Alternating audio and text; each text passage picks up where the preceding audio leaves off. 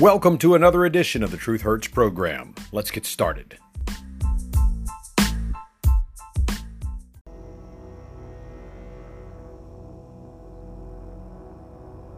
Good morning and welcome back to another edition of the Truth Hurts program with me, your host, Steve Z. It is November 29th, 2021. We are almost crawling on the edge of December, which means a full year of the presidency of gropey, mopey, dopey, senile Joe Biden and his lackey, the fake black girl, Camel Toe Harris.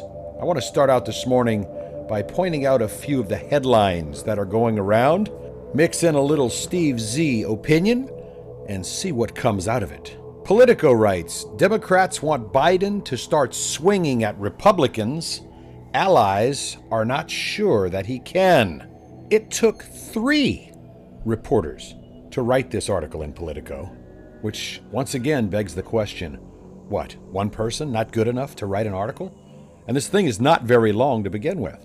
It begins, Joe Biden spent much of his first year in office proving he could still work across the aisle. That's a lie. Now with the second year approaching, Democrats want him, gropey Joe Biden, to turn up the heat on Republicans. I don't think he's capable. It says with the bipartisan infrastructure bill signed into law, Democrat lawmakers and party leaders say Biden needs to relentlessly hammer GOP lawmakers for opposing his economic priorities and hampering progress on the pandemic and inflation. They couldn't be more wrong. Here's the problem, my friends.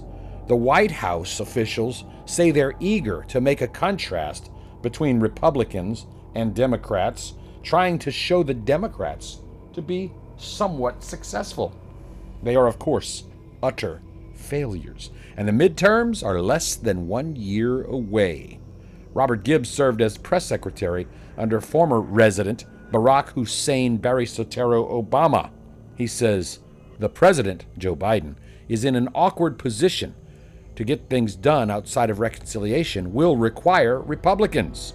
But sooner or later, Joe Biden has to make this more a referendum on himself and his presidency, and instead make this a stark choice between 2 very different ideas and philosophies. Contrast with Republicans' positions will be central to having any chance in the 2022 midterms. The only thing that Americans, in my opinion, have to focus on with regard to gropey Joe Biden are the utter failures of each and every one of his political priorities. Border control, immigration, total failure, with now over 2 million illegal, invading, trespassing, disease-carrying criminals crossing the border. But Steve, why are you calling them all criminals? Some of them are just trying to come here for a good new life. They are criminals the moment they violate our immigration laws. You break the law, you are a criminal, period.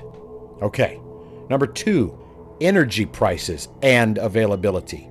Joe Biden has tried his level best to emulate his hero, little Jimmy Carter, by trying to make everyone believe we're short on oil supplies, when it is he who shut the pipelines down that brought the oil to the United States, when it is he who shut down oil and natural gas drilling until the courts told him you have to allow the drilling on federal lands and waters and public lands and waters and private property to continue. Let's talk about inflation. Empty shelves Joe and I did that stickers on gas pumps across the United States of America show exactly what Americans think of gropey Joe Biden's supply chain shortages, massive increases in prices for food, furniture, clothing, fuel, and all of the other things that we Americans used to take for granted. I don't know, under a Donald Trump administration, when prices were low and remained steady, when wages had gone up for the first 3 years of his presidency naturally, when supplies were abundant, jobs were plentiful, unemployment was at its lowest point in decades, and job participation, even amongst the minorities, was at its highest level in recorded history. Let's talk about world tensions. I am a hell of a lot more nervous right now about China attacking the U.S., or Russia attacking the U.S., or even little rocket man, North Korea, attacking U.S. interests than I was during the peaceful 4 years of the Donald Trump administration. Right now, I wake up every day and turn on the news just in the hopes that we have not been attacked by one of our enemies that have been emboldened by the weakness, the ineptness, and the sheer lack of ability of gropey Joe Biden and camel toe Harris. That's about all I have to say on this first article. Let's move on, shall we? Every single time that I turn on the television now, I have to be force-fed the lies of systemic racism, or the fact that America is apparently not inclusive enough to appease certain minority interests, or the homosexual gay community. Business Insider writes, 3 ways employers can de-center whiteness in the workplace and promote inclusivity. Let me read that to you again. Business Insider writes, 3 ways employers can de-center whiteness in the workplace and promote inclusivity. Before I get into the article, let me just say this. I can't turn on the television without seeing an interracial couple or 2 men kissing in a disgusting gay display of personal affection.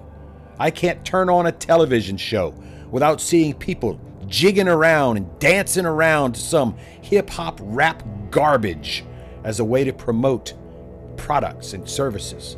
Hell, I even saw a bunch of dancing tribal ethnic whatevers this morning on a Nordstrom commercial.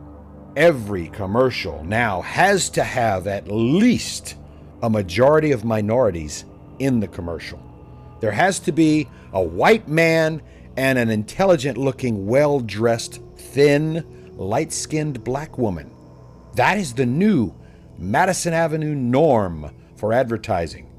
For if you show Bob and Karen and little Timmy and little Susie, the White family, sitting around the dinner table with their little dog Spot, you as a company are not woke. You as a company are racist and exclusive of the minorities that you supposedly have to have in order to remain in business and profitable. And yet, on the West Coast, we have roving bands of 13% hyphenated American minorities smashing through store windows and doors and grabbing as much stuff as they can and running out. And yet on the 6 o'clock news, you never hear the newscasters say a group of black teenagers broke into this store or that store or the other store and made off with hundreds of thousands of dollars in stolen merchandise. You can't say that, because that would make you racist for pointing out the fact that over 90% of all of these smash and grab robberies happen at the hands of 13% hyphenated minorities. But Steve, you can look at the television screen and you can look at the grainy security footage and see that these are black people. Why does the announcer have to say that they are black people? Because, my puppet-headed friend, they have to say it when it's a white suspect. And have you noticed the news media, the so-called journalists, have shifted their entire way of presenting crimes when they're committed by white people, as opposed to when they're committed by Blafrican Americans? But Steve, why do you call them Blafrican Americans? Well, to those of you new to the program, I was going to say black Americans, but somehow that seems racist according to black Americans. So in the middle of saying black, I said black, and I switched it over to African American. So it's Blafrican American. It's not racist. It's simply pointing out that these black African American people are committing over 90% of those crimes, according to FBI crime statistics. Now, this article says, Jean Lee is the president and CEO of the Minority Corporate Counsel Association, an organization focused on improving DEI in the workplace. DEI? Come now. For those of you who are not aware of what DEI is, that is the acronym for diversity, equity, and inclusion. And you can actually get a certified diversity, equity, and inclusion leader professional certification from several online groups. Diversity, they claim, is the presence of differences within the given setting. Equity is the process of ensuring that processes and programs are impartial, fair, and provide equal possible outcomes for every individual. And inclusion means you have to have a proportionate number of minority representation in your group, unless, of course, you have more minorities than white folks. And then it's okay to not be inclusive of white folks. Decentering white-centric expectations at work, she says, is key to improving equity for people of color. Employers, she says, should focus on overcoming hiring biases and rethinking talent retention and promotion criteria. This is code word. This is dog whistle code speak for it doesn't matter if a minority is qualified, educated, or capable. You have to make places for them and excuse failures by them, or we're going to call your company racist. As the president and CEO of this organization, she says she often hears from lawyers of Black, Asian, and Hispanic descent who are tired of navigating a corporate America that wasn't designed with them in mind. One lawyer who regularly fielded questions about her appearance as the only black woman on her team recently told me, quote, "I have to work 20 to 30% harder thinking about microaggressions while others can spend their full energy focused on their work," unquote. Really? Are you that worried? Are you that ashamed of being a Black African American woman that you honestly think people don't like you because you're black? Maybe they don't like you because you act like a moron and try to play the race card at every possible opportunity so that you can use that race card to get ahead. Did you ever think about that? If everyone would simply focus on doing their jobs, they would be recognized for doing their jobs well. I don't know of a single employer that I've ever been affiliated with who says, "Gee, Tyrone sure works hard, but he's black, so I'm not going to give him a compliment or a promotion or a pay raise." When you're sitting in the big chair running a company, you don't care what the color of the ants below you are doing. You don't care whether they're black ants, red ants, striped ants, lime green fluorescent ants. As long as the job is being done and all of the ants are doing what they are expected to do. Dig tunnels, bring food to the queen, let the queen make more ants, and continue the successful operation of the ant colony. But in today's America, the ant colony was built on the backs of black ants, and the white ants get to sit in the bottom and eat off of the backs of the black ants, supposedly. Every ant has a purpose, and when every ant pulls his or her weight, and yes, I said his or her, because there are only two genders of ants, male and female ants. When every ant pulls his or her weight, the ant hill colony grows and thrives. In this article it says, what's the cost of corporate culture that excludes large segments of the workforce? The answer? Too much. That's why we see investors demanding racial audits of companies that they invest in. No, they're demanding racial audits so that they, the investors, don't get accused of being racist. Policymakers in states like California and Washington mandate greater diversity on boards of directors. So let's say you start a company. You start a company and it's your money that you put up initially to start the company. You spent your entire life savings building the company. But now you want to get a contract to build more of whatever the hell it is your company manufactures. So you incorporate your company. You put it on the public stock trading arena. Not the whole company, but you sell some stock in your company. Now you have to have a board of directors of your company. Generally speaking, it's yourself, possibly some of your vice presidents, people who have been with you since day one, who remember working 80, 90 hours a week to build the company into the success that it had become. And now you sell some stock. Now, all of a sudden, states like California and Washington can tell you you must put a African American 13% hyphenated minority member on your board. You must have a guy who sleeps with guys on the board of directors. You must have an Asian and a Latino, even if they only have 1 or 2 shares. You have to do that. You have to put them on your board of directors. This article goes on to say that one group hasn't fully embraced the shift, and that's corporate leaders. They say, of course, they have to bring up the criminal thug animal George Floyd. The article goes on to say, since the criminal thug animal George Floyd's death, they say murder, but it's death, they've seen a waning interest on diversity issues, or worse, a quiet dismissal of employees of color and their experiences. Diversity leaders are underfunded, undersupported, and saddled with unrealistic expectations that focus on programmatic window dressings. These people come up with this BS, I think, just so they can play the race card and try and justify their playing of the race card. The article goes on and blah, blah, blah, blah, blah, and make sure you have a person of color in this position and that position and another position without ever saying, is that person of color only being promoted because of the color of their skin, instead of, are they qualified, educated, experienced enough?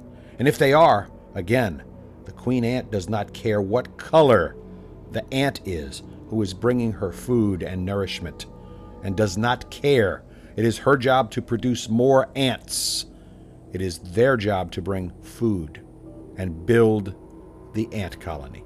But by placing restrictions, that queen might end up starving to death.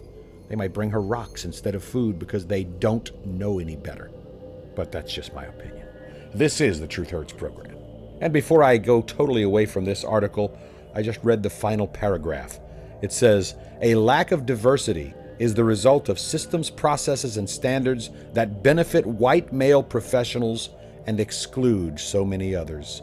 Changing these white standards will take work from all of us, advocates and people from diverse backgrounds.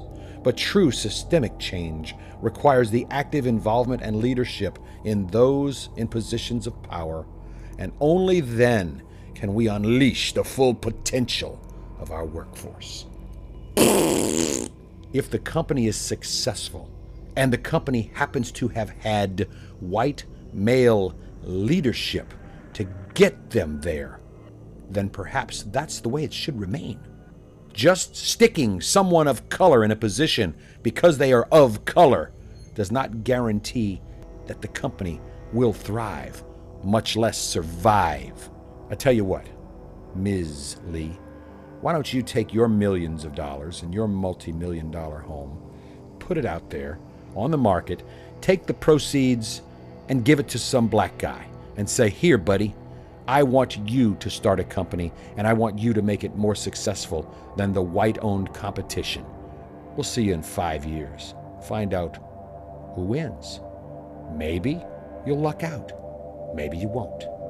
But I'll put my money on the tried and true, the highly successful businesses that have made America great. All right, that's enough of this article. Let's move on, shall we?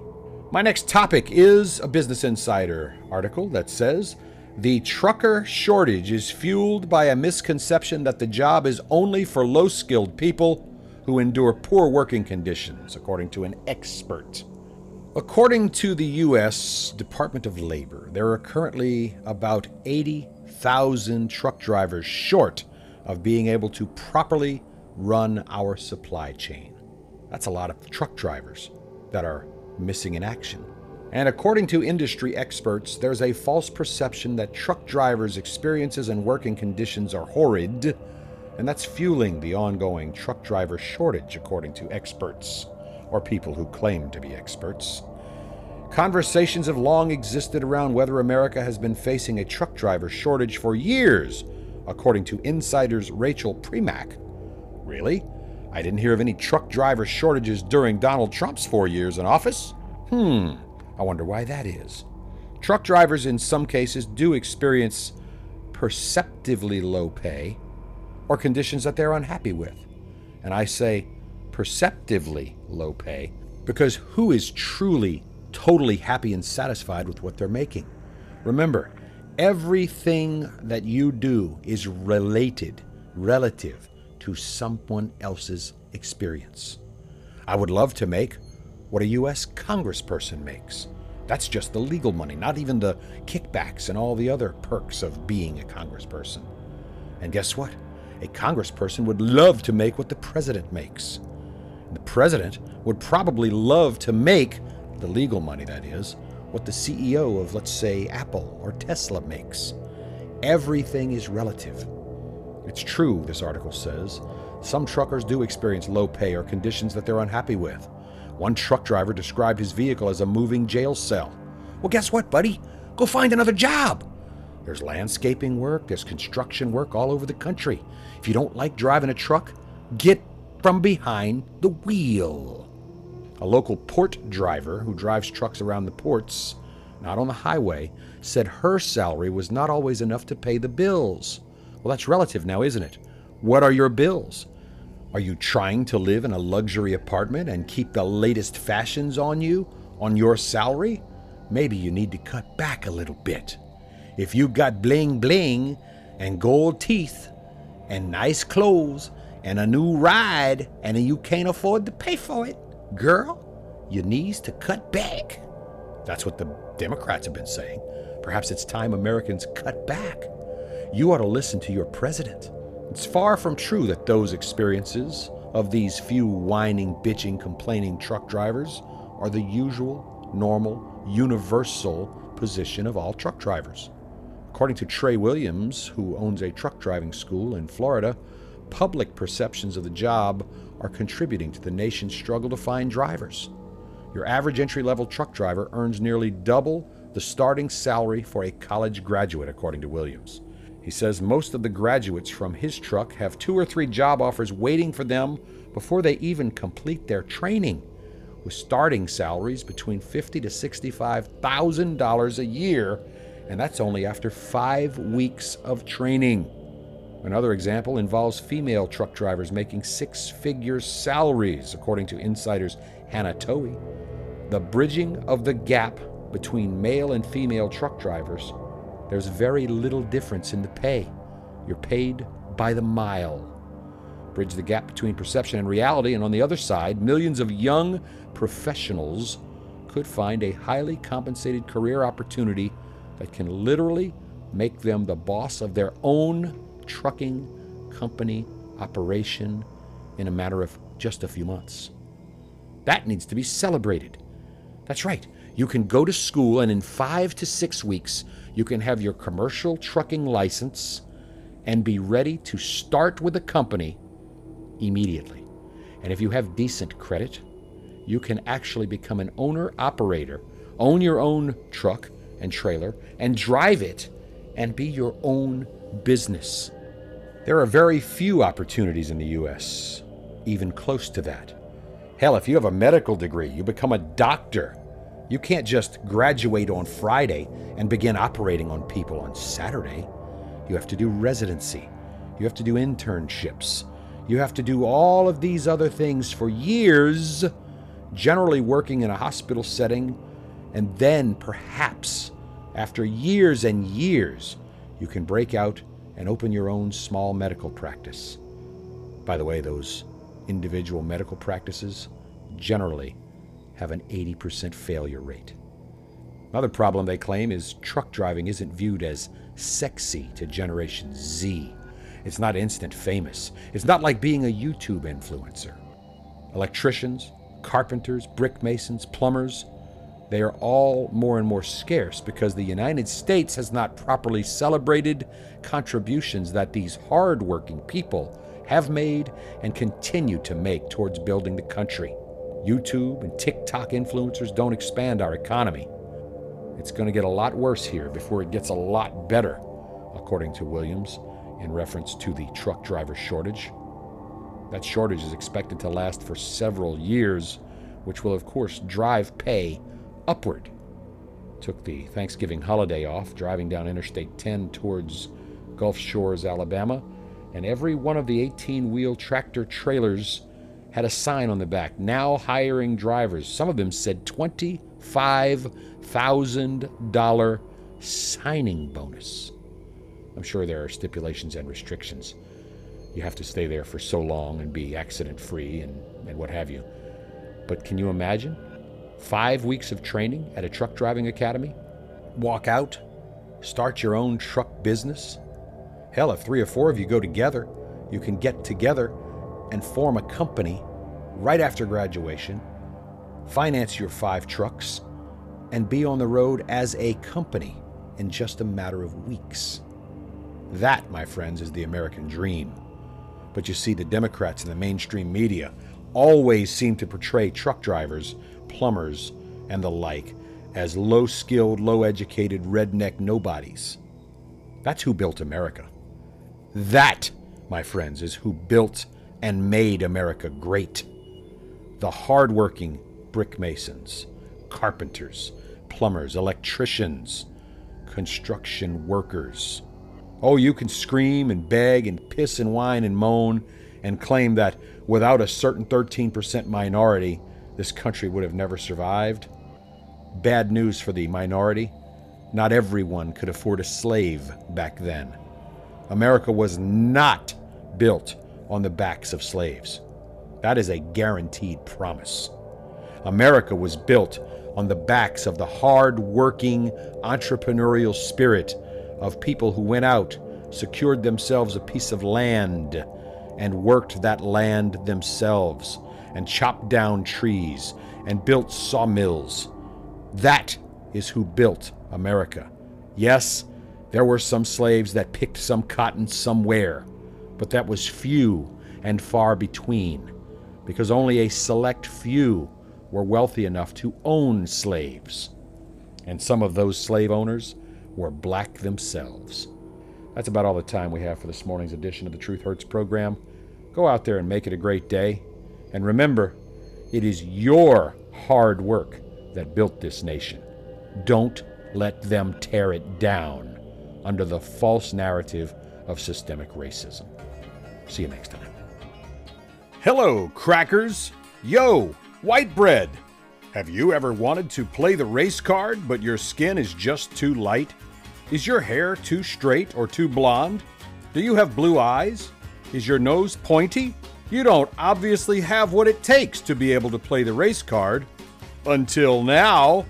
New from Game Card Industry Syndicate is a full deck of 54 race cards that you can play anytime, any place that you want to. 4 sets of 13 individual suits of cards plus 2 jokers that can be used in any situation where your white privilege is creating a scene.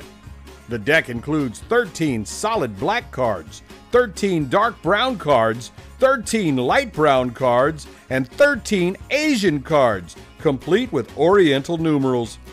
There's also 2 jokers. One shows the face of Al Sharptongue, and the other, Jesse, Jack's son. Your complete set of race cards is not available in stores, so you have to act now before this offer is censored by the mainstream media and social media platforms. Now even the fairest-skinned, blonde-haired, blue-eyed, freckle-faced conservative Caucasian can play the race card. To order, call toll-free 1-855-BIG-CHIP. That's 1-855-BIG-CHIP, like the chip on the shoulders of those who don't want you to be able to play the race card. Operators are standing by. Ask now how you can add a deck of LGBTQ cards for use anytime you need a gay pass.